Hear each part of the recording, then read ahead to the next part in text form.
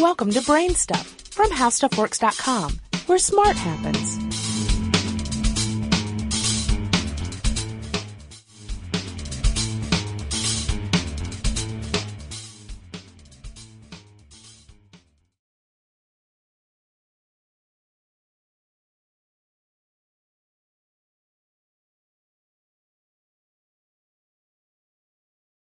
Marshmallows are a confection, a candy. They've been around in the form we know them today since the mid-1800s.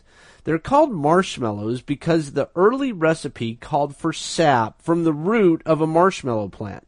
According to Merriam-Webster's Collegiate Dictionary, a marshmallow is either 1, a pink-flowered European perennial herb of the mallow family that is naturalized in the eastern United States and has a mucilaginous root, sometimes used in confectionery and in medicine, or 2, a confection made from the root of the marshmallow or from corn syrup, sugar, albumin, and gelatin beaten to a light, spongy consistency.